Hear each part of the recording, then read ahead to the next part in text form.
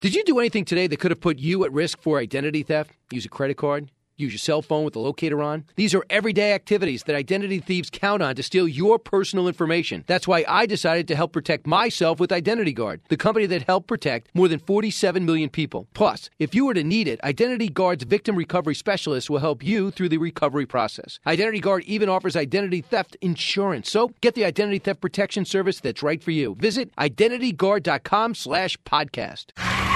Fox in the fast lane. After a weekend away, the Cup Series heads to Darlington with 2 races to go before the start of the playoffs. They'll go under the lights Sunday night at the track. Too tough to tame for the Bojangles Southern 500. Only 3 spots are up for grabs in the Monster Energy Cup playoffs. Chase Elliott among those drivers on the bubble. This as Hendrick Motorsports announced a reshuffling in the numbers for 2018, with Elliott set to now drive the number 9 for the team. Elliott says teammate Dale Jr. had a hand in making number 9 a reality. I think he had done a little persuading himself to Mr. Hendrick too, and really I didn't really expect any of it to happen. Elliott carrying on the legacy of his dad Bill with the number 9, but who will take over behind the wheel of the number 24 once driven by Jeff Gordon? Well, that will be William Byron. I've got a great opportunity at Hendrick Motorsports to succeed and a lot of great resources, so there's some pressure there, but there's also a lot of excitement. Byron and Elliott speaking with Sirius XM NASCAR Radio. Fox in the Fast Lane, I'm Matt Napolitano, Fox News.